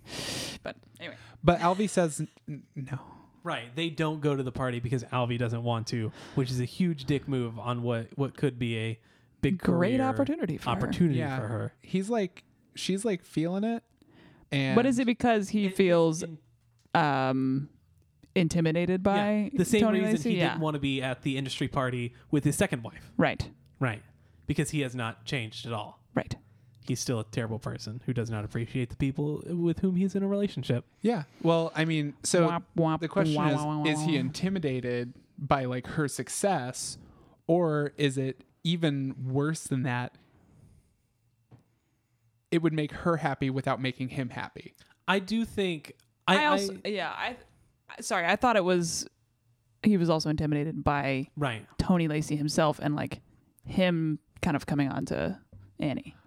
I think he sees, there's a little bit of that. I also think there's a big part of it as, like, with this, Annie will be, like, further in her show business career than Alvy is, and he can't live with that. Oh, He sees, like, success as a zero-sum game, where it whenever someone else gets ahead, it, like, takes away from him, which is not at all how that works. yeah. So next, I think we see a split screen therapy session. So you see was Annie good. in her therapy session, and you see Alvy in his therapy session, and they're talking about their sex life a Right. lot. They're talking about their sex life, saying the exact same things, but in different ways. Perhaps best exemplified by like this sharing of lines where like we barely have sex, only 3 times a week, and then Annie says, "Oh, we have sex all the time, 3 times a week." About 3 times a week. Yeah. Yeah. Classic. Yeah. So I mean the same, and I mean that's one way of saying like they both are taking out totally different things, not just from Right. their sex life, but from the relationship as a whole. They have absolutely different perspectives that they're not communicating to each other. Yeah. And I think even if they were communicating them to each other, I don't know that would help anything. Yeah, actually, I think Annie is trying to communicate those to Alvy, but he's not Listening. having any of it. Yeah. I mean, I think if they communicated effectively the things that they're saying to their therapists, they would be like, "Oh yeah, Right. we shouldn't be together," Two Yeah. incompatible people. which is the correct answer. Right. Then I just have sneezes cocaine all over. Yes, I have the Right. Coke my notes. sneeze. But I don't think I was super clear on like how they got here or who these people So were. they're like I think it's at a dinner party of some sort with 2 friends of theirs who'd recently gone on vacation to California and brought back some this crazy new drug that all the kids are doing out on the West Coast called cocaine. Mm-hmm. And so they are like trying to get the two of them want to do something. They want to get Alvy and Annie to join in on it, and Alvy's not so sure about it because he doesn't want to put anything up his nose. And the one time he did like weed at a party, he got all freaked out. I think he said too wonderful at some point. Maybe not this time, but he's like, oh, if I do drugs, if I have alcohol, or if I have weed, I get just too wonderful. Right. Everybody loves me too much. I don't know if that's what he meant. I think he meant more wonderful and like the old, like fantastical sort of outlandish. Either way, full of wonder. I don't think he means when he gets high, he's the greatest person and everyone loves him, and he doesn't want that. He clearly wants that. But I thought that he was saying it with like sarcasm, like too wonderful, like actually unbearable. Oh, I don't know. Yeah. Because he never like says what he actually is thinking. Right. So this is kind of, I guess, the first step on her way out of New York. Right. Really. It's after this scene that we see the two of them go to California. Yeah. Yeah. And but they go to California for her career. Him. For him? Oh yeah, because he has a spot. He's gonna be on some show. His friend Rob, who's also a comedian, has moved out to California and has his own sitcom. So he was gonna be on the show, but then he gets too sick. No. Oh no. He's supposed to present an award. Yes. Yeah. So they go out to California for Alvy, because he gets a job presenting an award on some TV show. Right. Yes. But he gets too sick to do Rob. it. Right. Yeah, he's visiting Rob before that, and who has a sitcom, and he keeps adding laugh tracks in, and this just makes Alvy like he hates it. Dyspeptic. He's just not. Is this what makes him sick? It's at this point that he gets sick. This is where we see him start to feel bad. It's unclear whether or not that is caused by that. Oh, he absolutely didn't get sick though. Yeah, the doctor comes in and then says like, "Hey, you have no other symptoms." He's like, "Why don't you just eat this plain chicken?" And he's like, "Oh, I can't eat the chicken." That's why I'm saying like I think he was just so upset about the laugh track. No, it's like stuff. as soon as Annie tells him that they got a replacement for him, he starts eating the chicken. Right. Yeah. And he's like, "Give me the salt." So he's not sick. Right. Like, period. It's psychosomatic. Well, I know. That's what I'm saying. Or he's just faking Possibly. to get out of it. Yeah. Yeah. Or it's actually psychosomatic, which would actually make sense as well. Right. I think it's actually psychosomatic. There you go. Hard to say. Give me that chicken, though. I was watching that and I was like, I kind of want some chicken. I could go for a nice rotisserie chicken. Guys, Well, there I you go. only have 2 more notes left, and I know that they are both from, which this is the point where I was like, I'm just gonna watch the movie. I'm just going to watch the movie from here on out, but I Yeah. don't think there's actually that much movie No, there's left. not. There's still stuff that happens. Yeah. Stuff worth discussing. Neither of these are them. Right.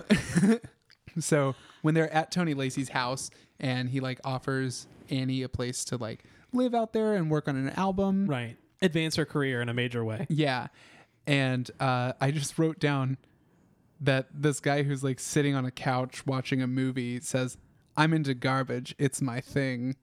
No, Alvy says that. Alvy. Oh yeah. When they're Alvy discussing, says like, that. see, he's talking to someone from Los Angeles. Yes. They're discussing the differences between the city and how Los Angeles is so much cleaner. Yeah. And Alvy like flippantly remarks, "I'm into garbage. That's my thing." I'm into garbage. It's my thing. Also, You are into garbage, my note John. from this scene was Jeff Goldblum. Jeff Jeff Goldblum is in this. Later on, Tony Lacey's Also, getting... so baby face, and he says that he forgot his mantra. Yeah. And I wrote hint. It's it's life finds a way. Well, yeah. Yes. This is not a Jeff Goldblum podcast. This is a Sigourney Weaver podcast. Can we make it a Jeff We Goldblum can. podcast? When does Sigourney Weaver show up? Because this is when I stopped taking notes. We're not there yet. I've stopped We're getting there. taking We're getting notes. So it is on the flight back from Los Angeles to New York that they finally we hear internal monologues from both of them thinking about how, wow, I just realized this relationship is going nowhere and we should break up, but I don't know if I have the guts to do that. And then they just do it. I think Annie says like, this relationship isn't really working the way either of us wants it to. And they end things right then and there. Yeah. Yeah. And she moves to California. they are dividing up their stuff, and I thought this was particularly poignant because he found the book that he bought for her on denying the denial of death. I think the book was called. Yeah, and that he bought for her when they were at the bookstore way earlier in the movie, and she's like, "This is yours," and she hands it to him, and she's like, "That is like a huge weight off my shoulders," because he has tried to saddle her with this Right. baggage, and he's not able to do it. And she's moving to LA, which represents like a more carefree approach to Right. life. Like everyone out there basically hovers 3 inches above the ground and is just being blown about on a gentle breeze, and they're all stoned. There are a lot of parallels between New York and Los Angeles that are made, and New York is described as a city that's dying. It's a dirty city of garbage, and Los Angeles is like this city of new growth and opportunity and cleanness. Mm-hmm. Yeah. So she actually goes out there. Yeah.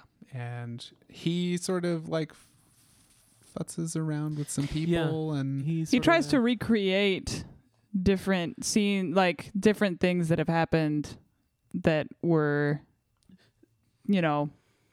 maybe formative in his relationship with Annie, like the lobsters. Yeah, he's got a new person. Yeah. Same scene. The lobsters are everywhere again. And she's really confused. She's just like, pick up the lobsters. He's like, this happens every time. What's wrong with you?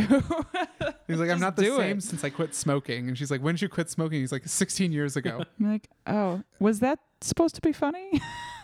Was that a joke? Yeah. It's Just like, you he's haven't been the same probably for... at least 36 years old. So he clearly stopped smoking at a very early age when most people start smoking. I think that's the joke there. Well, also she's like, you quit smoking 16 years ago and you're still not like back to normal. Right. Or you haven't realized I gotta get out of here. I haven't been myself since I stopped smoking. You are yourself. There's just a new yourself. Or like maybe you should just start smoking again at this Right. point, like because you're kind of awful. Yeah. Right. Completely. Maybe that would help. Yeah. Eventually he goes Don't back smoke. to California. I don't remember if there's anything between. Alvy calls Annie on the phone and basically says, I love you. Come back to New York. And she says, no, I don't feel that way about you anymore. Life is better for me here. I'm staying here. So he does the only reasonable, rational thing and flies to California. And calls her from California. From a He's payphone like, at the I am airport here. and says, I'm here to bring you back to New York. And she's like, Oh my I God. never wanted you to do that. No. He meets her at a health food restaurant. On what's that very famous Is it LA like- street, like Hollywood- Sunset? Sunset. Yeah, I think it's Sunset Boulevard. He at a health food restaurant where he orders alfalfa sprouts and mashed yeast. No one would eat so mashed great. yeast. That's Disgusting. the joke, Wonderful. John. It's an exaggeration, like everything else in this movie. I don't think it's even on the menu actually, because like, who would have it? So Annie meets him there, and they have a discussion. That Out pretty of the quickly- I Oh, gotta God. say, Okay. props to Annie for even showing up. for real though, Yeah. she doesn't owe him anything at this point. No, not at all.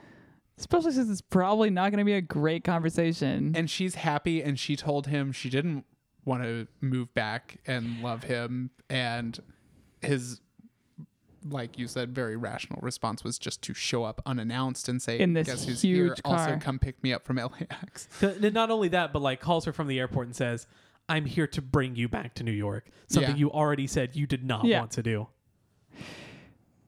What I did make a note of in this conversation was, doesn't he just lead with, so you want to get married or what? Yeah, something like that. It's just, he knows what he wants at least I think he's like, at this point. I think he's like, he- I'm here to ask you to marry me or Right. something along those lines. But then later, like, I know, I'm pretty sure he says, He so does. you want to get married or what? he does after she's like, says in a nice way that- No. that doesn't actually just go, no. Right. after she like in a nice way is like, I'm really happy here. I have all this. I just really like this place. I like my job. I like what I'm doing. He's like, so you want to get married or what? And I thought, wow, that's really romantic. yeah. Yeah. Well- If I had been proposed to like that, I'm pretty sure I would have said, "Oh yeah." Oh. Is that not what yeah, you said baby. when you were proposed to? Yeah, but he missed his opportunity to say, "You want to get married or what?" It doesn't seem like something that he So would good. say. No. And so the conversation ends shortly. Annie leaves before she even gets a chance to look at the menu. She would have gotten mashed yeast. She probably would have gotten garbanzo beans in hummus. Sure. I'm trying to think of other health food things. Do you know that hummus is like mostly made of garbanzo beans, John, right? it's a goddamn joke. Mashed yeast also isn't a thing. Yeah, but they aren't like. And to be fair, hummus is made of chickpeas. Yeah. Did you know that chickpeas and garbanzo beans are the same thing? John, it's a joke. Much like alfalfa sprouts and mashed yeast isn't a good dish, garbanzo beans and hummus would not be a good dish either. Because it would just Be but it redundant. would just be hummus at that point. No, it would be hummus and pre-hummus. Oh, I can't even handle you Can't right even now. with you. So after this, Alvy flies back to New York. He mentions that He does go and see Rob though, and I Yes. just made a I made Rob a has a note about wonderful hood. his wonderful hood. Oh, to block Just out like the this- Alpha rays. radiation Yeah. from the sun. it's reflective and wonderful. What is an and alpha ray? It has flaps for it's like eye protection too. Yeah, Built-in like- sunglasses. Yeah, so you can still see through Awesome. it. It's great. He mentioned so while he's good. talking to Annie, they're talking about their various careers, and it's pretty clear that Annie has advanced in her career while Alvy's in basically the exact same place. But he mentions that he's working on a play, and so Alvy then flies back to New York, having not convinced Annie, and we see two actors rehearsing this play, saying basically word for word the conversation that Annie and Alvy had at the restaurant. However, in this version, it ends with the two of them getting back together. There is a happy ending for Alvy. I found that really creepy. I found it weirdly I felt like Alvy was doing in that moment with that play the exact same thing that Woody Allen was doing with Annie Hall. Exactly. It was a very meta scene. Yeah. I even had in my notes, and then Alvy makes his own Annie Hall at the end. Right. Because despite and then he I think someone else in the theater is like, isn't this like a little autobiographical? And he's like, no, it's like, it's not at all, which is basically exactly what Woody Allen said about Annie Hall. Yeah. Despite the fact that it very closely parallels his actual relationship history, having been in 2 failed marriages and then in a relationship literally in real life with Diane Keaton when this movie was made. Oh gosh. Yikes. That's so. And yikes. then Annie comes back to New York and they meet in front of a movie theater. back on a again. double date Annie's back. where who do we see? And Alvy's girlfriend or date is Sigourney Weaver! She appears. from far away. You Our can't even see queen her has face. graced us with her presence. The camera is across the street. We can't hear what they're talking about. Nope. We just see a taller than Very everyone tall. else redhead. Yep. She's beautiful. She is on screen for Maybe 5 seconds. 3 to at 5 most. seconds. is Thank what I you wrote down. so much to our listeners for sticking around for until this point, because we know that you came here for Sigourney. you did and not we come here to know that listen to us. You I came mean, here to hear about. I came here Sigourney. for Sigourney. you and came here for your Sigourneys, you came here for your spider queens and Your gelatinous fish blob monsters and bears, your natural humans, man bear, non-bear actual man. persons. We will deliver. It may take us a while, but Sigourney will Sigourney always has come arrived. through for you. We're through. We're out of the woods now. Every movie that we watch from here on out will have. At least 10 minutes of Sigourney. I think so. Yes, we'll have significantly larger portions of Sigourney. You will be able to hear her voice. Yes. In those movies. Yeah. yes. Yeah. So we see Sigourney as just Alvy's next date, most recent person. She doesn't even get a name. Yeah. And then we And then get the movie's over. No, there's not. It's not over because we get a montage of flashbacks of scenes that we had already seen of points in Annie and Alvy's relationship. And she's singing again. She is singing a song. Roll credits. She's singing "Seems Like Old Times." Appropriate. Mm-hmm. I read that for this movie, they filmed 10 times the amount, like the time of the movie. They did about 10 times that much shooting. Well, that's good. That's probably what we just did with this podcast. Yeah. if we're being Yeah. honest. Well, we're gonna edit out at least half of that. How'd our girl do? How'd our girl do? How'd our girl do? How did Sigourney Weaver do in this You know, movie? she swooped in at the end and Stole our hearts. saved it for me. I think she managed to stand out in a crowded field of Woody Allen, of Diane Keaton, these heavy hitters. Yeah. In our girl's very first role, she So managed to stand there very naturally and be a part of the scene. I totally believed her character. I knew Yeah. it was coming because I had read about it, Yeah. and I still missed it. So, Well, I mean, our girl John did great. is 0 for because 1 No. with for Sigourney On right Sigourney now. sightings. Yep. she wasn't supposed to steal the scene, and she didn't. And our girl did good. I don't know. She stole the scene from me. I mean, well, that's because you're a spider queen. No, I think she did well. She really stood there. She Now did. Look at She you. They, like, existed. You Walked up, there. stood there. It's beautiful. Olivia, what did you think of this movie as a whole? It's probably not a movie I would have watched if I wasn't watching it for Sigourney. And having seen it, looking for Sigourney, in that way, it's a little underwhelming. Would you recommend this movie to a podcast listener that had Hmm. never seen Annie Hall before? Yeah, I mean, it's a good one. It's You- for the romantic comedy genre. It's important, I think. It's like Sure. it's this first step, right? And it's a very different movie than the rom-coms of now Mm-hmm. are. And I think it's a truer look at what a relationship and a failed relationship can be. And it doesn't end in a spot that you would think it would, but I don't know. Not necessarily a bad way to end, since nobody likes Alfie. So you're kind of satisfied by Right. Annie Hall getting away from him. Right. I like the fact that it's kind of the corollary to Ooh, big words. right to like your average rom-com. Yeah. Because in a rom-com, someone goes through some sort of change and then they get the girl, Right. and The conflict is the catalyst for their love to Right. be, We have these two people crystallized. who are completely different, and then over the course of the movie, as their character arcs progress, they see they're not that different after all. They fall in love. This is the reverse of that. they don't change Right. and they don't fall. They in have love. they fall in love at first, but as their characters progress, they realize their differences, and the relationship deteriorates. Yeah. And the relationship is not as important as maintaining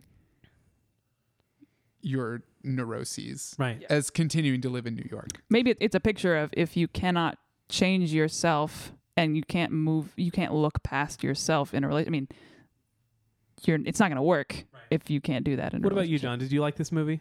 I did. Yeah, I like it. I think I would recommend it. Okay. I thought that the storytelling mode was really well thought out and well executed, I thought. And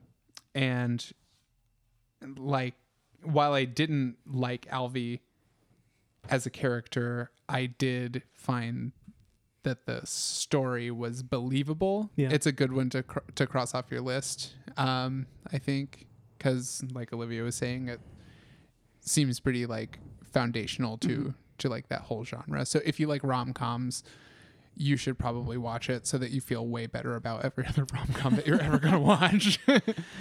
Well, and you can rip those other rom-coms apart Yeah. based on this. In a way, the storytelling element, I think, is an important one to call out, because it Right. is it's so disjointed, but watching it, the through thread is so evident the whole time that you don't feel disoriented, but it would be easy to feel that, if it hadn't been done as well as it was. Yeah.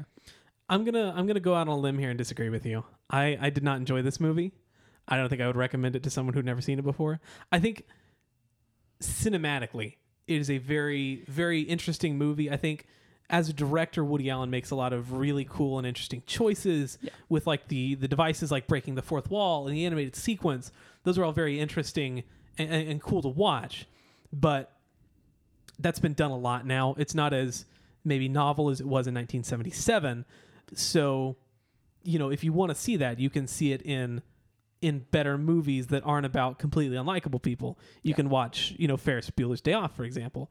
I think, or Deadpool. From a completely academic perspective, that is, sure, it's worth watching from that if you do want to see like the origins of a lot of cinematic devices or the modern rom-com genre. But Alvy as a character is so completely unlikable that is not enough for me to enjoy watching this movie that's trying to tell me to sympathize with someone with whom I cannot sympathize. Good talk. It was a good talk. Where would you put this movie on the definitive list of every Sigourney movie we've watched? Well, Benjamin, I would say it's 1 out of 1. Great.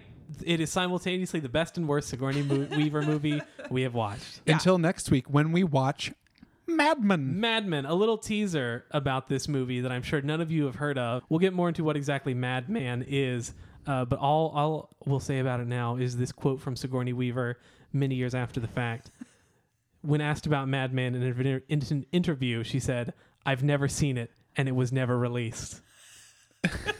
What is this movie? But we have it. Find out. We found a VHS copy for $6 on eBay. We have it, and we're going to tell you everything you need to know about it. And not only are we going to tell you everything you need to know about it, we're also going to walk you scene by scene through this movie, explaining who each character is, and bringing you every single thing because you will need to know never about this. See it. Because you won't see it. Because unless you too have $6 in an eBay account. Nope.